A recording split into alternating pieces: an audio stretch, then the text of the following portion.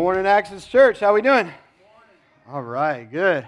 I don't know if you guys are picking up on the rest theme or not through the songs. That's where we're heading today. We've been talking about wholeness. We started a journey last week that hopefully you've been entering into throughout the week, and it's really an invitation in pursuit of wholeness. And so we've been kind of bringing back those ancient practices, those ancient but not worn out practices of prayer and scripture reading. Today we're going to talk a little bit about the Sabbath. And so if you have not joined up, which most of you have, we've seen an incredible response here, and starting up in Middletown today, we're going to have others opt in to be part of this journey together as we really lean into God. And so I'm excited about it. I'm excited about what God is doing in our midst and what He's going to do, and hopefully you're participating. It's not perfection that we're looking for.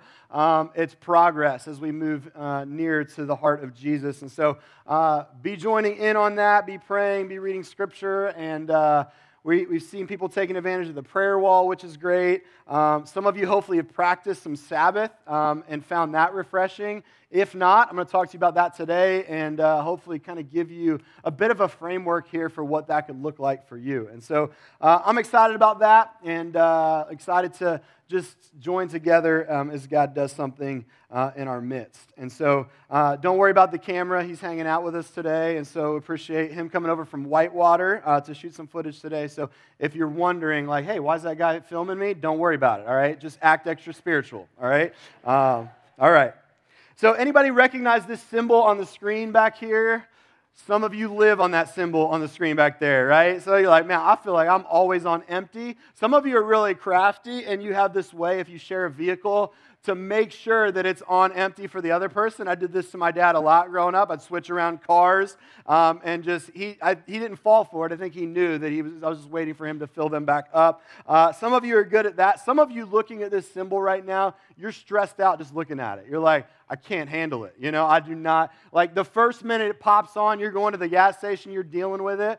Some of you see it as a challenge. You're like, how far can I go? Like how much can I work this little light here? I see you, light, you know, and I'm gonna push my luck. And you can probably guess which group I'm in. And I have pushed my luck at the time or two. And I hate to say this out loud, I have never run out of gas. Okay. Unlike some other people I know, I don't want to name any names, but like, for example, Steven, that guy, I've ridden with him more than once when we've run out of gas. One time I was on crutches because I'd shattered my ankle, and I kept looking over. I'm like, that thing is, he's like, oh, it's broken, it's fine, we're good. Like, and I trusted him, and that was right before he pushed the pedal all the way to the ground, and I realized we were no longer accelerating, and we were like, yeah. So he pulled off, and we were on the side of the highway. I was on crutches, and so you probably figure who had to go get the gas, right? So I was like, well, I guess it's going to be you. We're not drawing straws for this one, so we had to go get gas. That was a fun experience. But some of you, you try your luck when it comes to that little gas light, and it used to be that's all that you had, so it was kind of a guessing game. You'd be like, all right, when that thing drops down kind of in this range, I know that I'm pushing the red, but I've got more time. And my friends used to always tell me, I don't know if this is a real thing, but they'd be like, you still got the reserve tank. Like after the tank's gone, you got like 5 more. I think that's just something we made up to make ourselves feel better, that there's like I don't know. Somebody that knows cars can tell me later if there's actually a reserve tank or if that's just made up. Seems made up to me. But some of you live on the alleged reserve tank, right, when it comes to driving. Now, obviously, we're not talking about driving today, and now they kind of have this new technology where you give the amount of miles to empty, so you don't have to guess anymore. It's like, and Jess and I have kind of had, she doesn't know it, but sort of an unspoken competition of who can get the closest without running out. She told me the other day, I was down to like 2 miles to empty, you know, on the thing to tell me. And I'm like, I can beat that, you know, in my mind. And the other day I rolled into the gas station with 1 ticking down to 0. So in case you're wondering, in case you want to try to beat that challenge. But if you don't win, you end up on the side of the road and you're later to wherever you thought that you were saving time getting to, right? But when it comes to the topic today, and when it comes to really kind of our own journeys, our own life, our own pursuit of wholeness, my guess is that there's been a time or two in your life, that was like, my bad, I wasn't clicking the next slide, but that was really good. It was like, all right, let's go back. Let's see if we could do it. Oh, okay. But this is sort of where you have lived your life, right? Maybe for some of you, you come in here today and you literally have come in and you're like, that dial is going off in my life. Like I feel that I'm living on empty. Maybe for some of you, you have taken that journey a time or two in your life and you've sort of ignored that light in your life and it has caused you to break down or burn out or whatever it might be. Now, if that's you today, if you come in today and your gauge is closer to empty, I have a message for you. And I believe that the Bible has a message for you. Now, if you're running on full, you don't need me, you're doing great, keep up the good work, right? Tell the rest of us what you're doing to stay on full. But I'd say that the majority of us probably operate more often than not in the empty category, whatever that might look like for us. And if that's you today, here's Jesus' message for you. He asks you this question. He says, are you tired, worn out, burned out on religion? Come to me. Get away with me and you'll recover your life. I'll show you how to take a real rest. Walk with me and work with me. Watch how I do it. Learn the unforced rhythms of grace. I won't lay anything heavy or ill-fitting on you. Keep company with me and you'll learn to live freely and lightly. Man, does that sound good? Does that sound good? And that is God's invitation to us. And so the question is, why don't more of us experience that? Why do more of us not operate on full rather than empty? And I want to lean into that idea a little bit today. And I think at some level, the reason we live in such a restless time and the reason that we have kind of become such restless people is that I think that we're restless because we rest less. You see what I did there? Like that? And I think that's true. I think for some of us, it's a lack of rest that has got us to this place of restlessness. But I also think that there's something to be said for how we rest. I think that for some of us, we just don't do it right. And let me just illustrate it this way. How many of you have come off of your weekend and you're like, I need a weekend from the weekend? Like I go into work, I'm already tired, and it seems like this cycle just perpetuates week in and week out to where we just get more and more tired and we sort of just grind it out, right?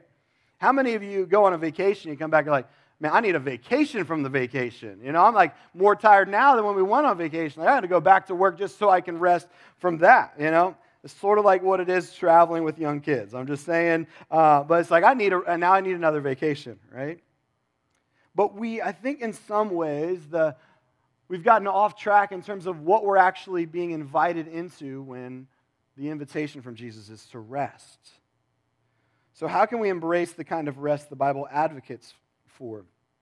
And there are really two Hebrew words for rest in the Old Testament. The first word, and by the way, I think we need to recapture both of these if we're going to experience wholeness.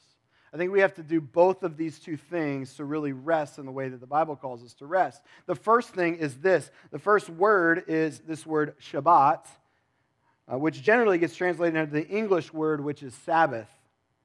So what is Shabbat? What was the point of Shabbat? What was the purpose of Shabbat? And we're going to talk about that a little bit today. But this word simply means to stop working.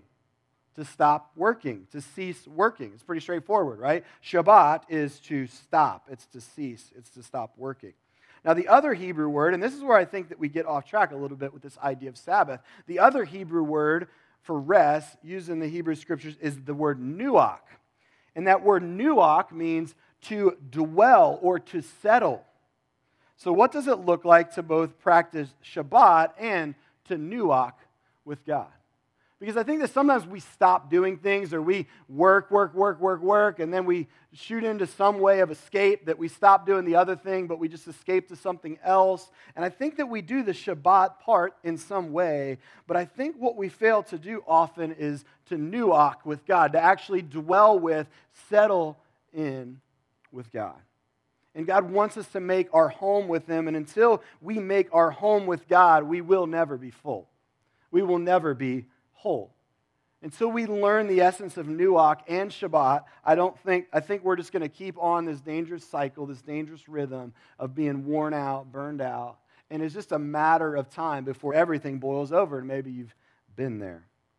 So let's talk about how do we avoid that? How do we, in pursuit of wholeness, experience all that God wants us to experience through Shabbat, through nuach? And here's the first thing. This is what Sabbath is. Sabbath is pausing activity in pursuit of intimacy. It's pausing activity in pursuit of intimacy. Here specifically, now, I believe that there's an aspect of this that's pursuing intimacy with God and with others, but first and foremost, it's pursuing intimacy with God. And so it's not just pausing all of your activity, although it's at least that. It's not just an off day, although it's at least that. But some of us have what one theologian had referred to as a secular Sabbath. It's basically just what everybody else does on their off day, right? And there's nothing wrong with those things inherently, but it's just an off day. And so are we doing a secular Sabbath, or are we doing what it says here in Exodus 28 through 10, which is this: remember the Sabbath day by keeping it holy. 6 days you shall labor and do your work. Okay, got that. But the seventh day is a Sabbath, and then here's a small little phrase here that I think is important that we often miss: to the Lord your God. On it you shall not do any work, neither you nor your son, daughter, your male or female servant, your animals, any foreigner residing in your towns. It's very specific about how we are to stop, cease, all that we're to do so that we can have a Sabbath to the Lord your God. So Sabbath isn't just an off day, it's pausing for sure, but its purpose is the pursuit of God. It's a day that we set aside to the Lord your God. It's a day of devotion to Him and dedication to Him. It's really not meant to be, although potentially you get some things done around the house, odd jobs, whatever it might be. This is not meant to be a legalistic thing. You have to figure out what your Sabbath looks like. But the question is, are we actually intentionally pursuing God on that day? Are we pursuing God that day? It's going to look different for all of us, but worship should be the end goal. The question of whether or not I had a good Sabbath is, am I brimming with more affection for Jesus after this day or during this day than I am in any other day? That should be really the end goal, is where we stir our affection for Jesus. John Mark Comer wrote a good book, and I reference it throughout, but I've referenced it before, but it's called The Ruthless Elimination of Hurry. Great stuff on this topic. And he uses two filters for his Sabbath when he talks about the subject of Sabbath. He says, he asks himself two things: is it worship and is it rest? If not, he concludes then there's 6 other days of the week to do it. Is it worship and is it rest? Now, can I work out that day? Can I go for a run that day? Well, is it worship and is it rest? Some of you, running is not worship. You're cursing through the whole thing. You're like, this is not worship for me. I can't prescribe this for you, right? But is it worship? Is it rest? And if not, we save it for the other 6 days of the week. Isaiah 58, 13 through 14 says this: if you turn back your foot from the Sabbath, from doing your pleasure on my holy day, and call the Sabbath a delight, and the holy day of the Lord, and you keep the holy day of the Lord honorable, if you honor it, not going your own way or seeking your own pleasure or talking idly, and then here's the outcome: then you shall take delight in the Lord, and I will make you ride upon the heights of the earth. Well, that sounds like a good result. To ride on the heights of the earth, that sounds a lot like what it means to be whole, to live free. And so what he's saying here is, when we delight in the Lord, then we experience this result of riding upon the heights of the earth. And so the Sabbath is about pausing activity in pursuit of intimacy. The second thing is this: exchanging doing for simply being.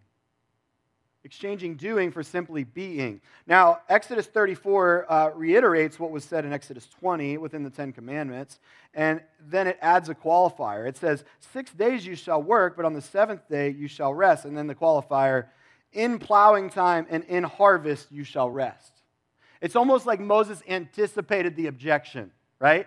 Like he was like, hey, listen, like somebody's about to say, but what about during harvest season? Like, come on, Moses, we got to make hay while the sun shines. You know what I'm saying? Like, this is our busy season. This is the time when we don't have time for Sabbath. We got to lean in. We got to roll up our sleeves. We got to work. And Moses anticipates that question. He specifically mentions here, in plowing time and in harvest season, you shall rest. It's almost like he knew that we would have that specific time or that specific season, or we're that specific person that doesn't have any time to truly rest in Him. And we've all made the argument, Moses, I run a really important business. I need to be available. I need to be present. I need to be there. I'm a doctor. My patients need me. Moses, what about during soccer season? Kids' schedules are crazy. Like, we'll get back on it after soccer season, but during soccer season, surely during the harvest season, we can take a break from this. Moses, I'm an accountant. It's tax season. There's no rest for the weary, right? Moses, I'm a pastor. I work on Sundays. I'm exempt, right? We can all make the arguments. We can all justify our way around it. And the truth is, it's not meant to be legalistic. It's actually meant to be a blessing for us. Jesus tells us, listen, man was not made for the Sabbath was made for man. In other words, it's for our good that God establishes these things.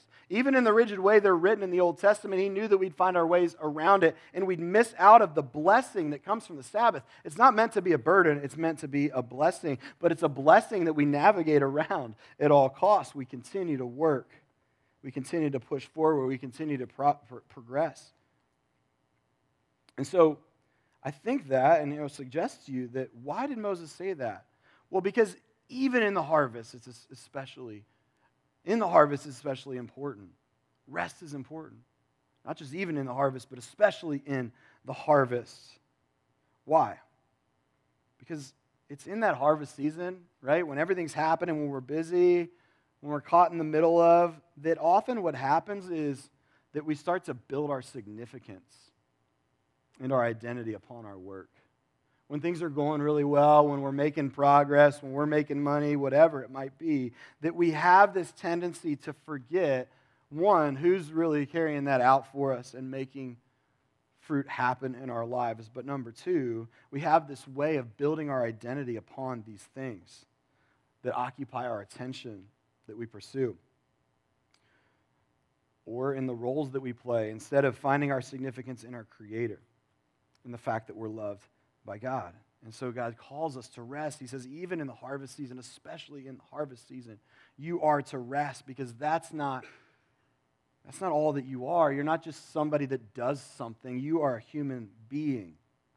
Brennan Manning in Abba's Child writes this. He talks about this executive that goes out to visit this monk out in the desert, this desert father, and he complains about his frustration in prayer, his flawed virtue, and his failed relationships. And so the hermit who lives out off the grid listened closely to his visitor's rehearsal of the struggle and disappointments in trying to lead the Christian life.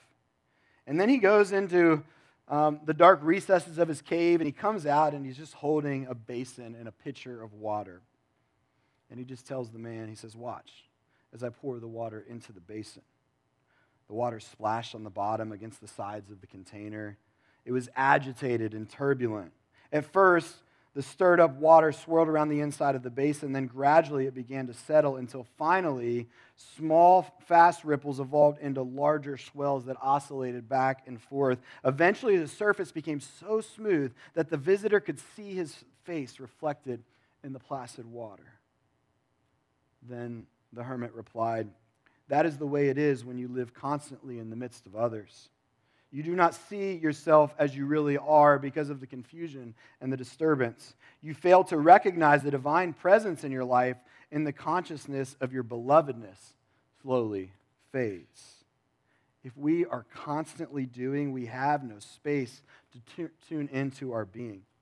Our identity then flows from what we do rather than who we are. One theologian said, failure to recognize the value of being with God, merely being with God as the beloved without doing anything, is to gouge the heart out of Christianity.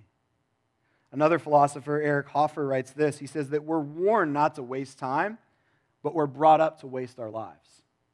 It's something worth considering. If we can't first and foremost just operate out of our being, our doing will be devalued. Our value is not based on what we do. It's based on who we are as one created by God, loved by God. And when we're able to operate from that place, we have so much more to offer the world. And it's when we come from that space, and you've probably realized this as you've taken those off days or taken that time away that you've been really intentional about. It's in those times often that God gives you a renewed perspective for the things that you are doing. As we aim to just simply be, God changes and sort of reinvigorates our doing. And so we need to take time each week exchanging doing for simply being. The next thing we need to do is, and the next thing that Sabbath is, Shabbat and Nuach, halting work to enter rest. For in 6 days the Lord made heaven and earth, the sea, and all that is in them, and he rested on the seventh day. Therefore the Lord blessed the Sabbath, and he made it holy. So here in the Exodus command for the Sabbath, it actually refers back to what? The creation story. He says, hey, look back here. And he says that God blessed it, and he set it apart. He made it holy. And so God sets the example for us. The other thing that we notice, and in Genesis 2:3 we read, so God blessed the seventh day, he made it holy, because on it God rested from all his work that he had done in creation. Was God tired? Is that why he rested? God doesn't get tired. He's setting an example for us. He's modeling for us what it looks like to actually truly be human in the way that we were, to flourish as a human being. And so he demonstrates this. And the interesting thing is, if you think about the fact that man was made on the sixth day, and then the seventh day was a day of rest, the first day of humanity was what? It was a rest day. And so the first thing that human beings did was they rested, and that distinction is important. As one scholar said, God designed us in such a way that we thrive when we work from rest rather than working for rest. Working from rest rather than working for rest. Many of us just work ourselves into the ground and we work for that rest day. We're like, let me just get there. I'm going to work, and then we're beat down and we step into our rest day. Because we get it all backwards. We're meant to work from a place of rest. That's why it's considered the first day of the week, and not to say which day of the week it should be, what day should be your day, but getting to that place where my work flows out of that place, not the other way around. This is the day when we practice Psalm 46:10, to be still and know that I am God. Those two things are inseparable. Stillness is inseparable from surrender. It is in stillness that we embrace surrender, that we build and bolster our trust in God. How do I know that my wife trusts my driving? She does. She really does. She hasn't told me exactly, but I know that she trusts when I'm driving. How do I know this? Well, because within 10 minutes, if we're going on a road trip, her and everybody else in the car is like this. They're out cold. I'm like, that is the best compliment you could pay me as a driver. It's also really rough if I don't have coffee. It's like everybody, I'm like looking around for somebody to talk to. Like everybody's out, But I'm like, this is how I know that they trust my driving, because they're all asleep, And so she's never said it, but she does. I'm telling you, she trusts my driving. You know how somebody trusts your driving? Are they able to sleep in the car, or are they holding on to that handle the whole time? Or they don't trust you. They're not just supporting their arm. If they're holding on to the handle, they don't trust you. If you notice they're tense and they're holding on to their seat the whole time, they're basically telling you, hey, I think I'd prefer to drive next time. That's what they're telling you. And I'll be honest with you, I'm not a control freak. I'm not, but I would rather drive. Okay, I'm just saying, I'd rather be behind the wheel. And so there's a lot of people I ride with, and I'm just holding on, And I'm checking too. You ever have somebody like this in the car? They're checking to make sure nobody's coming too. I'm double checking, They don't trust your driving. Okay, I'm just telling you that. Some of you might need to work through that, but they don't. But I think about this, and I think about this concept, because when it says to be still and know that he is God, if we can't be still, do we really know that he's God? I mean, if we can't really, truly turn over the wheel for a day and not feel like without me controlling my schedule, without me controlling my circumstances, without me controlling everything for that day, that I have to drive, if I can't not do that for one day, if I'm too busy, too important to not do that for a day, do I really know that he's God? Or am I the one running the show? Am I the one controlling everything? If I can't let go for a single day, it's worth thinking about. And I truly believe that if we can't be still, then we can't embrace surrender. And so do you trust God? Do you believe that he is God? Do you know that he's God? Well, then be still. And watch that everything's going to be okay. That he's still in control, and you need to know that. You need to experience that firsthand, to take a day and be like, all right, everything didn't fall apart. Maybe it didn't go as smoothly as you wanted it to the first time, but you're like, okay, everything didn't fall apart. I can take a break for a day. God's still running the universe. One of the perfect examples of this is, that story where the disciples are completely freaking out because they, at least in their view, are about to die. I mean, it's a good time to freak out. They're in the middle of a windstorm in the Sea of Galilee, and these were notorious windstorms. Like, these waves would be just enormous, and the boat's getting tossed all over the place, and they're running around freaking out like, oh my gosh, what are we going to do? And you know where Jesus was? He's taking a nap. Like, right in the middle. Like, Jesus, could you wait to take a nap? I don't know. Any other time. Like, do you see what's going on here? And he's down there, he's like, sleep. The waves are rocking him asleep. Like, he's just, and who had to pull the straw to wake Jesus up? Like, who's going to get him up? Because I'm leaving him alone. Like, we can pull the straw, but one of you guys can get him, but I'm not getting him. And then somebody does finally go get him, and they're like, hey, Jesus, we're about to die here, And he comes out, and he's basically like, do you guys not trust me? Like, after all that we've been through together, like, you still don't trust me?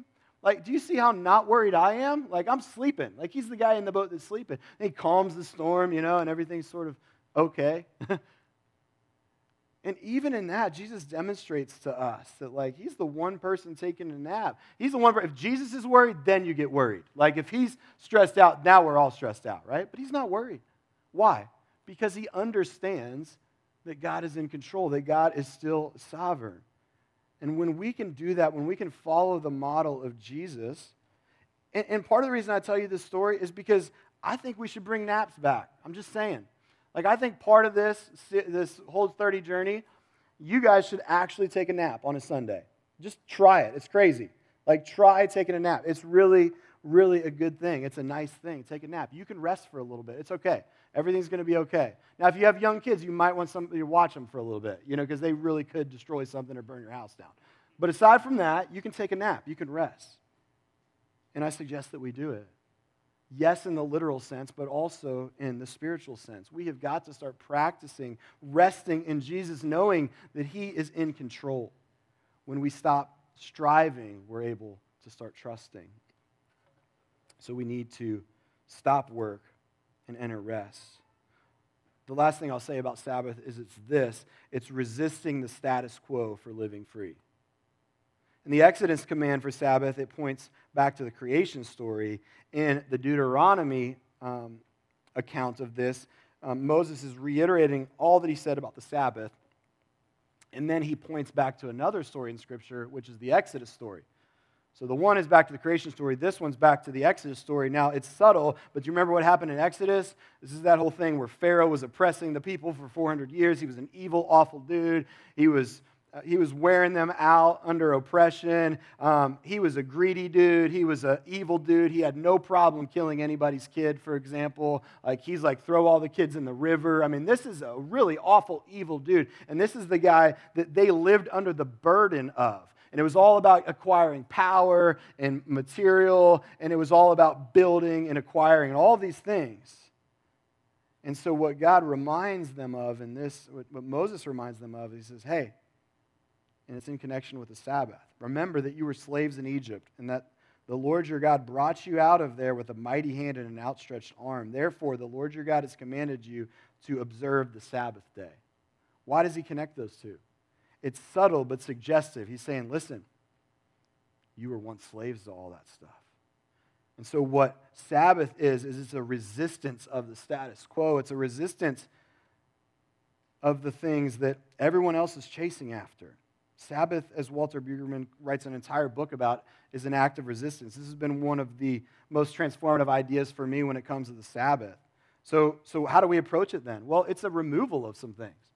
I think you have to decide what that is, but it's a removal of distractions.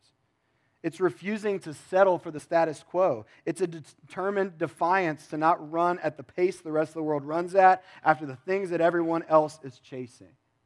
That's what the Sabbath is. Remember, you're no longer slaves.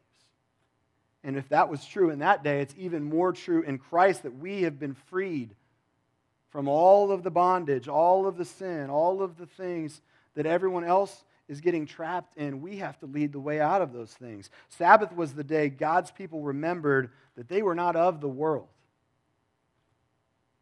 They were citizens of heaven. And so Sabbath was a buck to the system of bondage they were once enslaved to.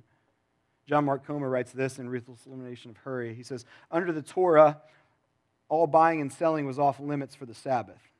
This wasn't a legalistic rule from the Old Covenant that we are now free from. It was a life-giving practice from the way to break our addiction to the West twin gods, accomplishment and accumulation. The Sabbath is like a guerrilla warfare tactic. If you want to break free from the oppressive yoke of Egypt's taskmaster and its restless, relentless lust for more, just take a day each week and stick it to the man. Don't buy, don't sell, don't shop, don't surf the web. Just put all that away and enjoy. Drink deeply from the well of ordinary life. Meal with friends, time with family, a walk along in the forest, afternoon tea. Above all, slow down long enough to enjoy life with God, who offers everything that materialism promises but can never deliver on, namely contentment. Contentment. That's why Isaiah 30:15 says this, in repentance and rest you will be saved. In quietness and trust is your strength. Abraham Heschel, a Jewish philosopher, says this, 6 days a week we wrestle with the world, wringing profit from the earth. On the Sabbath, we especially care for the seed of eternity planted in the soul. Listen, man was not made for the Sabbath. The Sabbath was made for man. It's for our good. It's for our freedom. It's a day to walk in freedom without having to be oppressed by the bondage of the world. It's really forecasting heaven is what it is. But one of the reasons I think we don't do it, I have this hunch, and I was thinking about this morning. It's one of the reasons that I don't always do it. I think that we don't slow down. The reason that we don't slow down, the reason that we don't turn down the noise in our life, the reason we don't stop and really encounter God, is because we don't want to actually deal with our junk. We don't actually want to confront the stuff in our lives, the status quo kind of stuff, because we're comfortable with it. We don't want God to actually challenge us. We want the freedom on the other side, but we don't want to pay the price to get there. Sure, we want to be people who are free and whole, but do we want to pay the price? That of repentance. That doesn't look around at everybody else's sin and junk and say, well, at least I'm not like the one that looks in the mirror and says, all right, God, tell me about me. What do I need to confront? And the Sabbath is that day that can be a bit uncomfortable in that way for us just to sit with God, let Him speak to us about us. And I really think that's the answer. That is the thing we need to do. In repentance and rest, you will be saved. God is still delivering people in real ways. We've heard so many stories here at Access Church of that happening. It's continuing to happen. It's the reason why we're saying we're going to take a month just pursuing Jesus in a simple way through prayer and Scripture and whatever else. But God is still delivering real people in real ways. As students at Asbury Seminary, actually, there was a chapel service this week on a Wednesday that last time I checked still hasn't ended. The students just wouldn't leave. They continued to worship. They continued to gather around each other. We're talking about Generation Z. For some of you guys are like, man, kids these days. You can see a lot of adults in that room, too, that are like, man, we want to get in on this, too. And so since Wednesday, there's been this nonstop worship service where people have been falling down before the Lord, confessing their sins to one another, praying over each other. There's been a line of cars outside of small little town, Wilmore, Kentucky, where they said it's like the Field of Dreams. There's like a line of cars like just trying to get into town to crowd around in this auditorium. This wasn't a planned thing. Actually happened one other time back in like 1970, and they're like, I don't know. We don't know what happened. The Holy Spirit just descended on this place, and we've just, people are being transformed. There's stories of students that are dealing with addictions that they had and all kinds of other things. They're like, man, we just met with God in a way we never have before, and things are getting turned upside down. One student said it started in individual hearts, and now it's grown to be a community. The president of the university was pretty much speechless. He's like, it's difficult for me to describe what's happening here. Small little town in Wilmore, Kentucky, where some students started to pray for renewal, started to pray for revival, and then were willing to pay the price of repentance that it took. Now, here's the deal. Here's why I tell you that story. You don't need to drive down to Asbury, although if you want to, go ahead. There's great videos and live streams of it happening too now, and it's all out there. But you don't need to drive down to Asbury. You don't need to be part of a worship service at all to experience revival. All you need to do is come before the Lord in repentance. To say, God, I'm done striving. I'm done trying. I want to rest in you. And that invitation is available to each and every one of you, maybe for the first time, maybe just again. And I'm going to hang out back by the prayer area today, which I'm loving just some of the stuff that's going up there. One kid wrote on the board, although it's kid's handwriting, sorry if it was you that wrote this, but it just said, break sin, help us be kind. Break sin, help us be kind. And I think that's really the beginning of revival. God, break sin. Break sin, break me.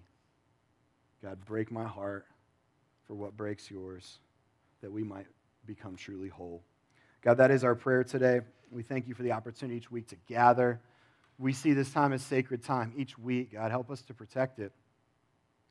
Help us to guard the Sabbath, God, and keep it as a day that is blessed, a day that is holy, a day where we just reach out our arms in surrender and we receive from you. We're reminded of your love for us, God. We're reminded of the relationship that you offer us, that we just get out somewhere in solitude and walk with you, take a hike with you, continue to build relationship with you, God, where we gather around a table and just enjoy a meal together, God, where we build a puzzle, read a book, go out and just enjoy your creation in some way, God, where we embrace the simple things of life, God, the things that you made us for.